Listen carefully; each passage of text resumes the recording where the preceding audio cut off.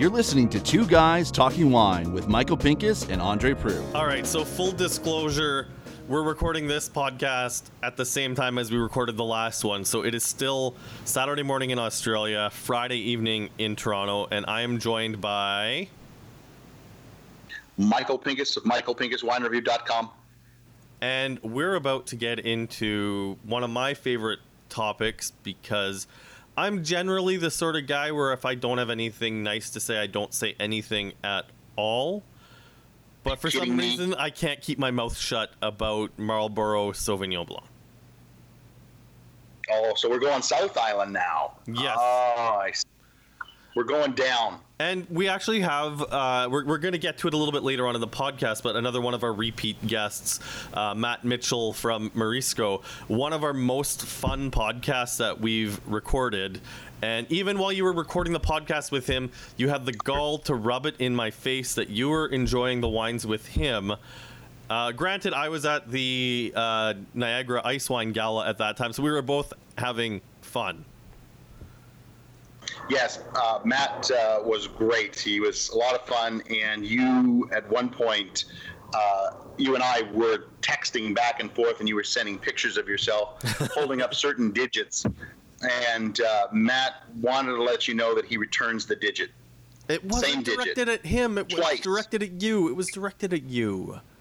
Oh, come on. I love Matt. There's no way I would ever flip Matt off, but you, on the other hand, deserve it daily. Well, at some point, I remember you saying to him, send me 2 bottles of this wine, and I'll send you 2 bottles of something that you're currently working on. And I sent you the picture of him absolutely laughing at that. Oh, and man. I think the caption was, why would I trade you for something that I know is already good? Oh, that's too funny. That's too funny. So, you know what? I'm going to do the same thing that we talked about on the North Island because it was a great way to set it up. And I don't just want to shit on the South Island because I know there's great wines there and we've had a chance to taste a lot of them together and apart. But if you had to describe the South Island in 5 words, what would you say? No hyphenating this time. Okay. Word 1, gorgeous. Like the South Island, that's 5 compared words. to the North Island, that's 5 words. So much more beautiful. You hit your 5 words. Okay, gorgeous, I know. All right, but you just got to see it. Okay. Listen to the first podcast to understand why the South Island is so much more gorgeous. Okay, so gorgeous, Sauvignon Blanc, Pinot Noir. You know, I'll give you 2 more words. I'm going to hyphenate those because that cut makes it really short. Give me 2 more. See, I told you. Lakes. And Central Otago. Okay. So, yep. You know what? Maybe I'll get into let's dive right into Sauvignon Blanc. Is this style of Sauvignon Blanc that's so popular in Ontario what you can expect if you go down to the South Island and do some tasting? No. I can tell you that what the LCBO is bringing up is what we all expect to see from Sauvignon Blanc. What New Zealand winemakers are realizing is they cannot longer be that one-trick pony, and they are trying to make different kinds of Sauvignon Blanc. As I mentioned, in the North Island, they're using some barrels, they're using Lees contact. Now the South Island, Marlborough, is also getting into that kind of adding texture, adding interesting elements to Sauvignon Blanc. Maybe add a little Semillon while you're at it. Anything they can do to try and break away from what is their calling card. And yes, there are those that are made because that is what people expect. But if you go with, like, say, a reserve Sauvignon Blanc or a single vineyard Sauvignon Blanc, you're going to find something really different, really unique for the area. Well, how has the market... But they still have to get that greenness because, you know, they are kind of on the cusp of a growing area. You have to understand that there is always going to be, unless it's a really fantastic season, they're always going to have that little bit of greenness because some of the fruit does become underripe because they just can't ripen it always. Okay, well, if they're starting to shift that style, I mean, I don't know if you've spoken to any of the people that you visited about this, but are they not worried that the market's going to revolt? I mean, there's an expectation when you pick up a bottle of Marlborough Sauvignon to have these really amplified, intense, gooseberry, green pepper, asparagus notes, and if you start shifting and becoming a little bit more tropical, a little bit rounder, a little bit bigger mouthfeel, I mean, it's almost like you're undergoing a bit of a midlife crisis or identity crisis, and are they not worried the market is going to revolt? But you got to remember, it's a very young industry. We're looking at 30 to 40 years as an industry, just like Ontario. Like the similarities between New Zealand and Ontario is amazing. The real difference from New Zealand to Ontario, if I can get into this quickly, is that New Zealand is united in what they are doing. They don't have 5 bodies petitioning the government for funding, for marketing, for everything. These guys are all united in everything they do. I'm getting off my soapbox, Andre. But if we just had one body that went to the government and said, this is what we'd like to do, I think we'd be heads and tails above where we should be. That being said, they still make that style of Sauvignon Blanc you don't like. Okay. It's that second and third and fourth level of Sauvignon Blanc that they make that are different. And how high does the price jump? Because, I mean, it's the other thing that really kind of drives me nuts about New Zealand Sauvignon Blanc is the price is, I feel, a little high for what you're getting when it's that amplified vegetal notes. Like, they push on average, I think Kim Crawford is $17.95 a bottle at the LCBO right now. What sort of price point are you looking at for those second, third, and fourth tier bottles in New Zealand? I think you're only raising yourself up about $5-10, depending. If you're going single vineyard, Fumé Blanc style, you're raising 10 to 15 maybe. But I think you're still in the $30 range or so. Okay, that's not bad. So let's move along to Pinot Noir. Now, one thing that we don't talk about often enough, because I know you know that I'm a little bit crazy for these wines. The stuff that makes it through the LCBO it's all very reasonable priced. Very rarely do they have any misses. A lot of really nice fruit balanced with great acidity. It's sort of like right on. It reminds me a little bit of. It's kind of like Diet Oregon. I mean, the wines don't have a lot of that intensity that you get when you pick up a bottle of Oregon wine, but you're also not spending as much money as you do when you're buying a bottle of wine from Oregon. It's a great place to pick up a bottle of wine, a bottle of Pinot Noir that tastes like Pinot but doesn't break the bank. And your question is again? Well, tell me your impressions on New Zealand Pinot Noir. What have you discovered on your trip, Michael? I guess I was trying to figure out where you were going with your Pinot Noir, soapbox. I know. I went on a bit of a rant because I think it is one thing we don't see as many bottles of New Zealand Pinot Noir in Ontario as we could or should, and it is something that it is going to have its time. It is going to be one of the next big things because of how value priced it is. And I don't know if you agree or disagree with me, but that's my theory. Well, I can tell you there's really two major Pinot Noirs in the South Island. You got the Marlborough Virgin, which is the really juicy version of Pinot. And in the south, and in the central Otago region, which is a little further south, you get a little more weight, a little more structure, a little more je ne sais quoi about the Pinot that it's got a little more balls, okay, I guess. And it's more interesting than Marlborough. Marlborough is good. It's tasty, as I said, tasty, juicy, really interesting stuff. But it's that Central Otago stuff that I wish the LCBO would bring a heck of a lot more in, because that's the stuff that's going to make you go, hey, wait a second. New Zealand has got Pinot down pretty good, especially in that region. So what would you say is your biggest surprise that you've discovered on the South Island? Sparkling wine. Go on. Yes. So the whole time I was in the North Island, it was like nobody made sparkling wine. I was like, doesn't anybody have anything with bubbles here? And my biggest worry was that I was just going to get sparkling Sauvignon Blanc, which somebody told me was a fad. It's now supposedly, I don't know if it's true, but I didn't see any, gone. Like it's almost wiped out from the market because they realized they shouldn't be making this. And what are the varietals they're working with? And it's a perfect climate for sparkling wine. Some great sparkling wines here: Nautilus, Cloudy Bay, Palliser. Now Palliser's on the North Island, but they were the first sparkling wine I tried while I was here. While I was in New Zealand. But there were so many great. Oh, Alan Scott, he made 4 or 5 of them. He's making one in the Central Otago.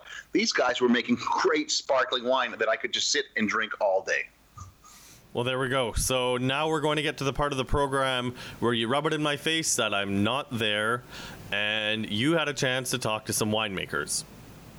Oh, did I speak to some good people? And they all love you, Andre. Even from afar, everybody loves Andre. Well, let's see how this went. Andre, I'm here with Clive Jones of Nautilus, and we just did a tasting of some barrels. We did some tastings of some tanks.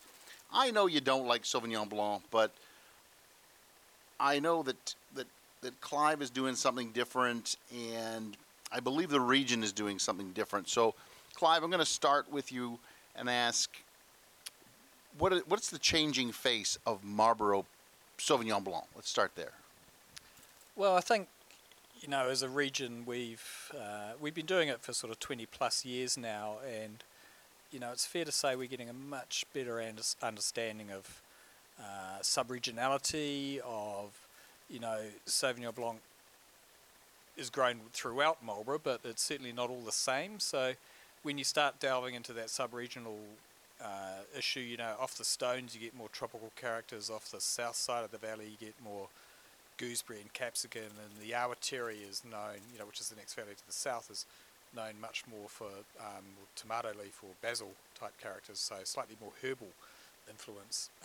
So that's from a vineyard point of view, and in the wineries we're learning a lot more about how to handle the fruit and how that can influence the resulting wine style, working with lees, working with barrels, working with natural yeasts or non-traditional wine yeasts, and just looking at adding layers of complexity into the wine.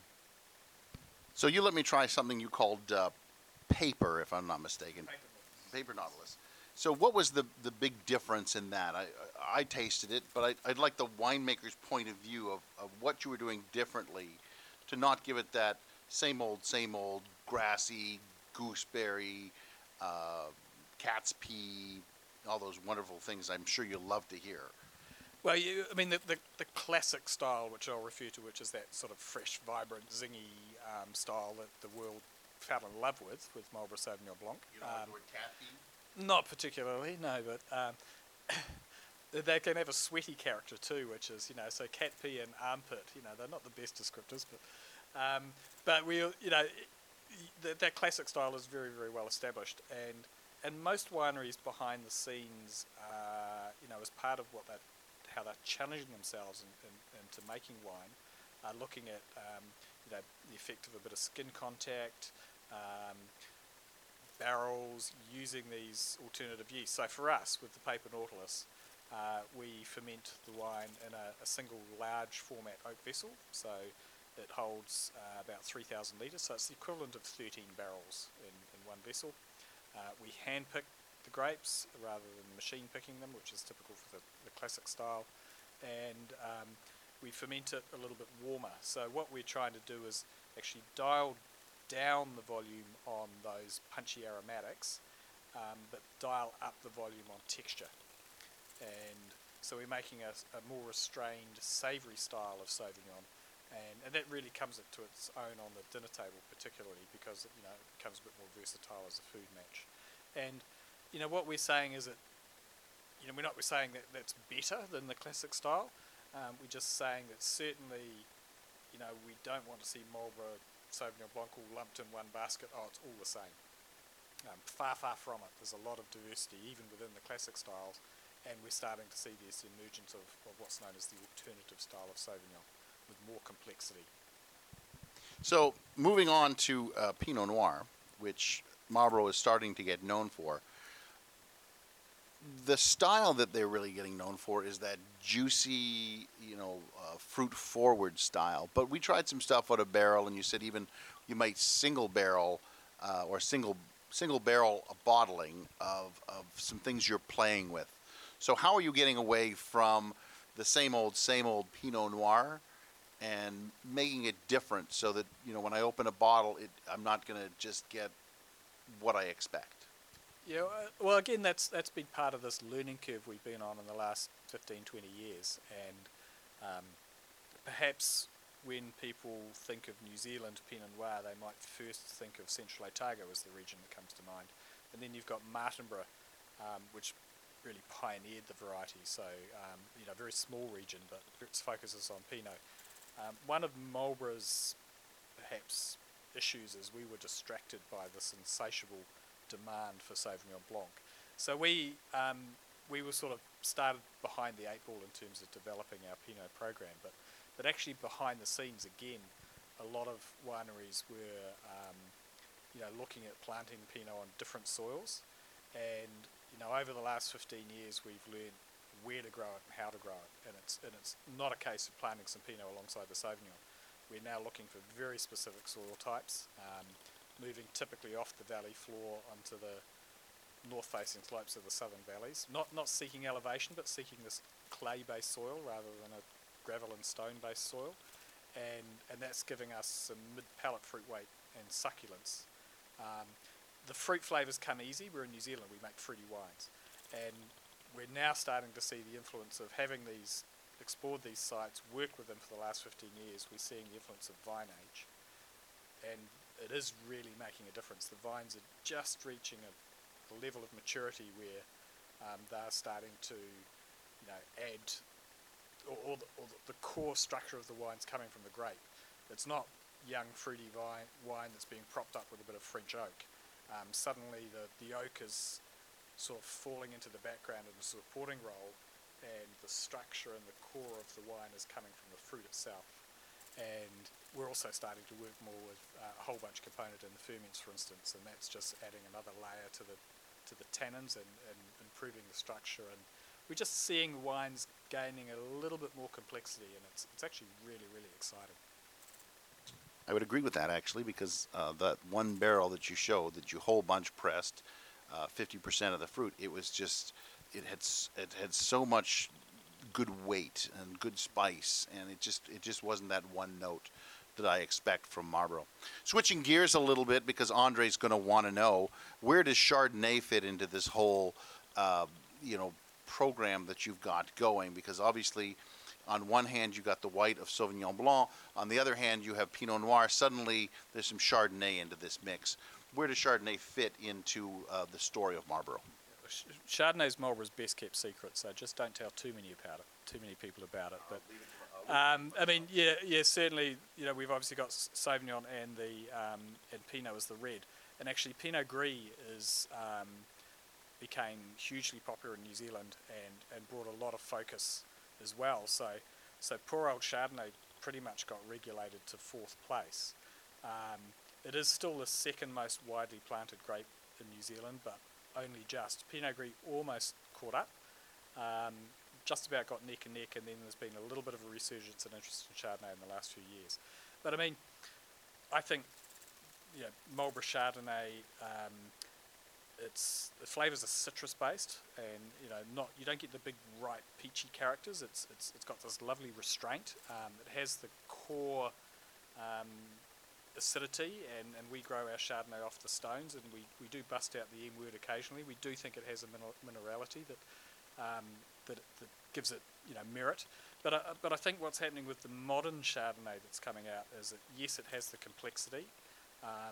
The oak is now imbalanced, it's not dominating. So it has the complexity and intrigue, but it also has freshness. And it's the freshness on the palate that makes you want to go back for another glass. So like the Chardonnays of old, which are big, blocky, chunky, more is better, more oak, more alcohol, more flavour, more butteriness, and you ended up with quite clumsy wines. Now the wines have got this nice restraint and elegance and freshness that actually means people want to come back and have another glass. And yeah, probably my favourite wine style. I thought the M word would have been mallow, but that's all right. I'm just so I'm going to end this one off because you're the first winery that I've gone to, obviously in the south, but well, I went to Palliser and they actually make a sparkling too. But your sparkling is the best sparkling in New Zealand. Am I correct on that? Absolutely. It is a self-proclaimed title, but there's a bit of evidence to back it up. But, you know, yeah, we've been making sparkling for over 20 years, and it is a traditional style. I guess a couple of the distinguishing characteristics about our wine is it's a non-vintage blend, but it's Pinot dominant. Most New Zealand sparklings are Chardonnay dominant, whereas we're Pinot dominant, and that gives it a bit of savouriness and structure. And it's got a relatively low dosage, so it's just slightly drier than normal as well too. So that combines with this nice rich palate, elegance, long dry finish. It's a wine that we don't do any promotional marketing with other than get it in people's hands. And talk to me about it. And yeah, and people go, and they go, yeah, that's nice. And then they feel the need to tell someone about it. So we get people coming up and saying, I've been told I should try your sparkling wine, you know, and generally they like it as well too. Hence the best sparkling wine in New Zealand. Absolutely. And then you started not too long ago the rosé sparkling. How long ago that start? What was the impetus for doing 100% Pinot instead of a Blanc de Blanc? Yeah, 2011 when we looked at perhaps doing another sparkling, then we thought because we're a Pinot house, because our non-vintage blend is Pinot based, then it seemed to make sense for us to do a wine based on Pinot rather than Chardonnay. So, and rather than doing a Blanc de Noir, we decided, well, let's make it a little bit pink, so do a vintage rosé. So we extract a little bit of colour out in the processing and make sure it's got that really nice, pretty pink character and pink bubbles. What's not to like? So you said that if I asked you a stupid question, you'd give me a stupid answer. So here's your stupid question. What's your favorite color of green? Beige. That's what I was looking for. Andre, this is Clive Jones of Nautilus. Fantastic wines. We had a great time. We had a great dinner at Arbor. Thank you very much, Clive. Pleasure. All right, so where's the next place that you went that you're going to rub in my face? Andre, I'm here with Fraser. What's your last name? McLaughlin. I'm here with Fraser McLaughlin. Obviously a very Kiwi name there. You asked me, you set me on a task to find interesting things. So we talked a little about Sauvignon Blanc that I've tried that was interesting. And you also said, are they making rosé in New Zealand? I can tell you they're making an absolute ton of rosé. Everybody's making rosé. And I've tried a bunch.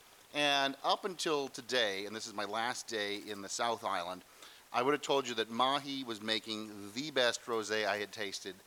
But I'm here at Peregrine Winery with Fraser, and I can tell you his rosé, made from 100% Pinot Noir, all estate, is the shit. Now, you've told me that the shit means good, so I'm going to have to go with you on that, or I'm going to look pretty foolish here. But I'm here with Fraser, and he was talking about a rosé revolution. So before you started making this particular wine in 2012, you were making another kind of rosé. We were, Michael. So from early 2000s, we're making a much darker rosé. Still 100% Pinot Noir, but in a completely different style with a much darker colouring. And how were you achieving the darker coloring, and why were you going for that? At the time, that was what the market was demanding. We were extracting more colour from the skin, so we were leaving the juice on the skins for much longer. But that obviously all changed come sort of 2012 for us. So in 2012, the switch flipped, and what was the impetus to go for this, really light style, as you called it, Provençal style pink?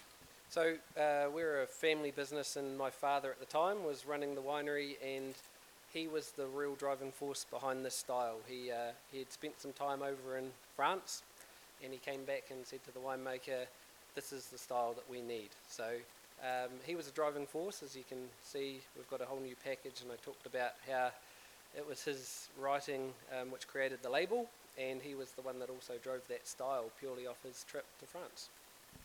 Andre, I can tell you this is so dry, so beautiful.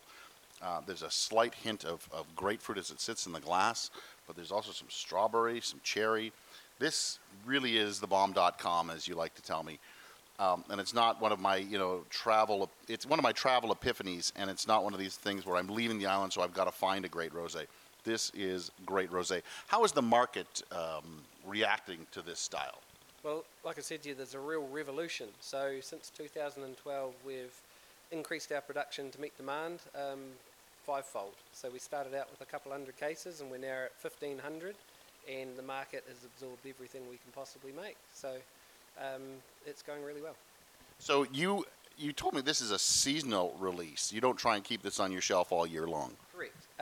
There's markets where rosé is popular year-round. New Zealand has 4 seasons, so rosé is not really a winter-style wine. So we release in October at the start of our summer, or start of our spring, and then it's all gone by the end of March.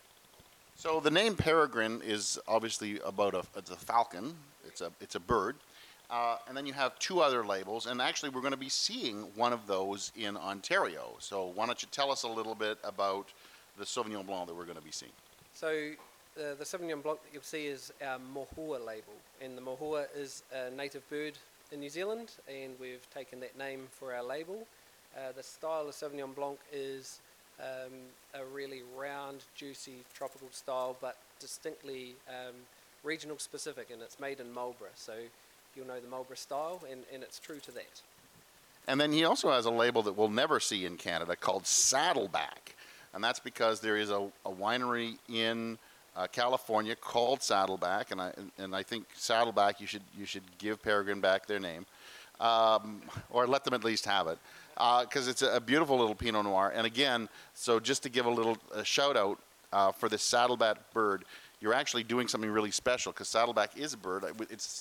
Tell us about the bird and what you guys are doing to help this creature.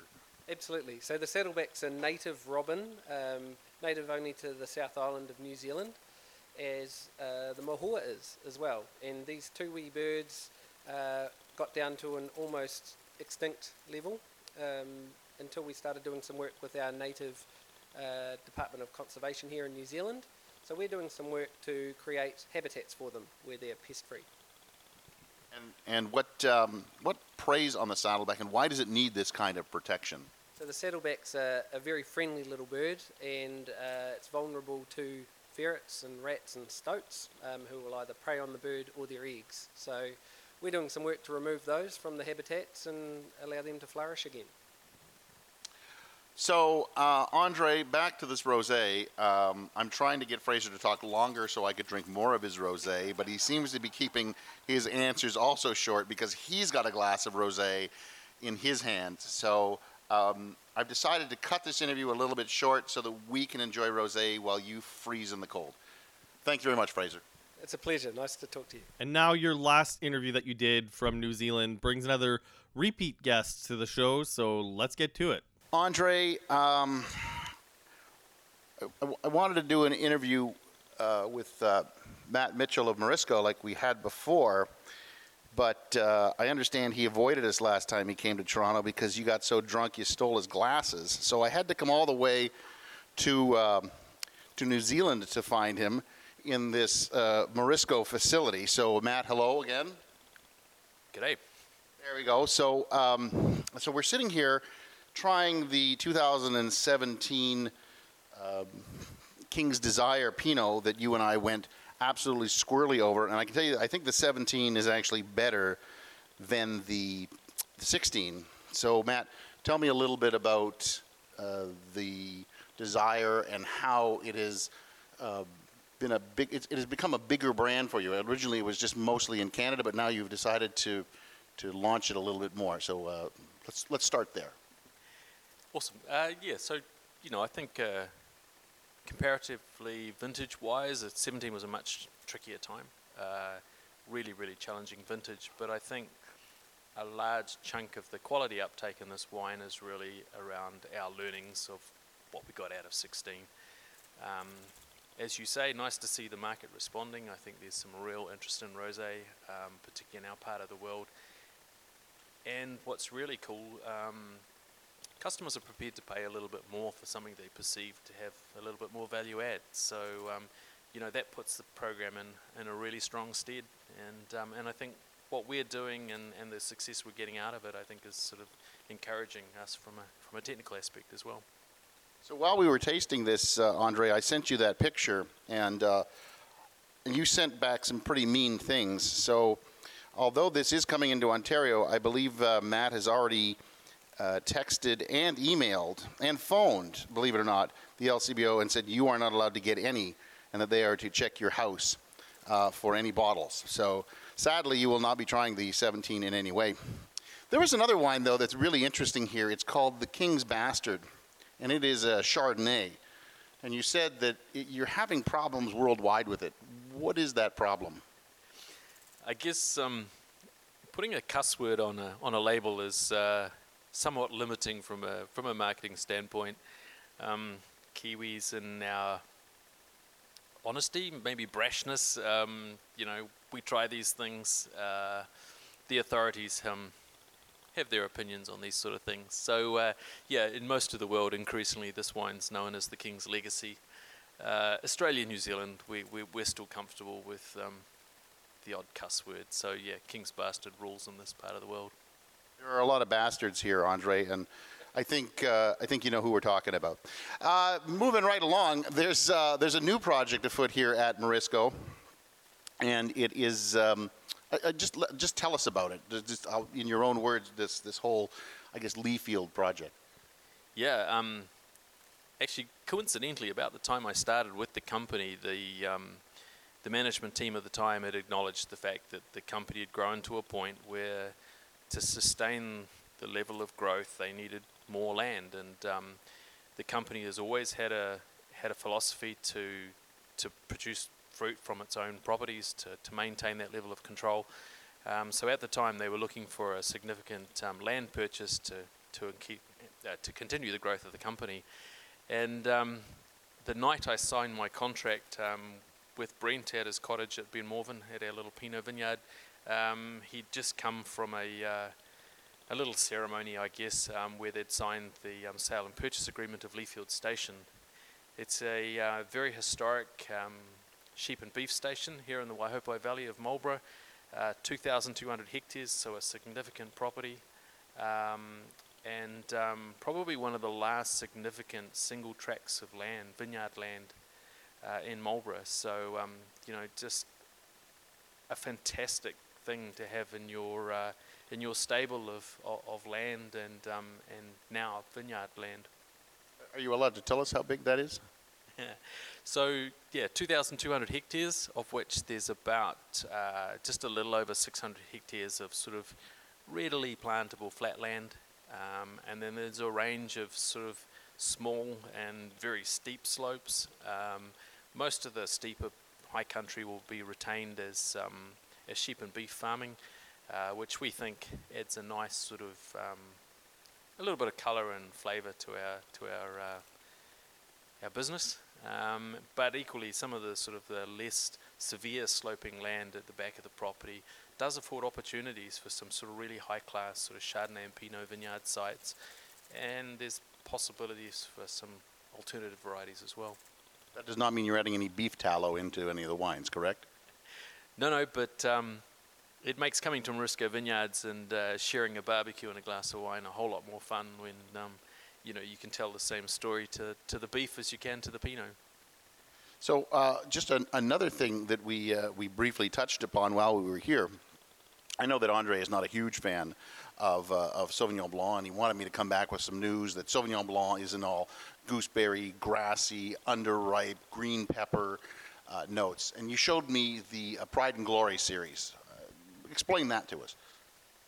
Okay, I think like a good many sort of forward-looking companies in Marlborough, there was a genuine interest in alternative Sauvignon Blanc styles. And back in 2011, there was a parcel of fruit that hit the winery that just showed some really special fruit qualities. And rather than sort of incorporate it into the sort of regular processing structure that we would put the Ned or our King series of wines through, they kind of threw out the Marlborough Rule Book.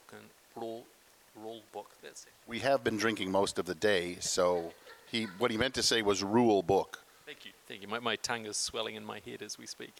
So they took a deliberately alternative approach to this wine, and it's really formed the basis of what's become the craft series, where from a Sauvignon Blanc point of view, we're trying all sorts of different techniques to build some complexity into these wines and ultimately end up with something that is genuinely worthy of some medium long-term bottle age, that the wine will grow in the bottle in a positive sense and avoid all those sort of canned peed, asparagus-y kind of characters that perhaps has dogged, aging Sauvignon Blanc for a long time in the bottle. And then finally, most people may not recognize may recognize the name, the Need, which it is called down here. It was really funny. I was driving in the car, and there was some restaurant that said, "Hey, come on in, and we'll give you a burger and a glass of the Need." So we get that in Ontario as well. You've added a new part of the Need, and what is available now in the Need, and what may be available in Ontario in the future and now?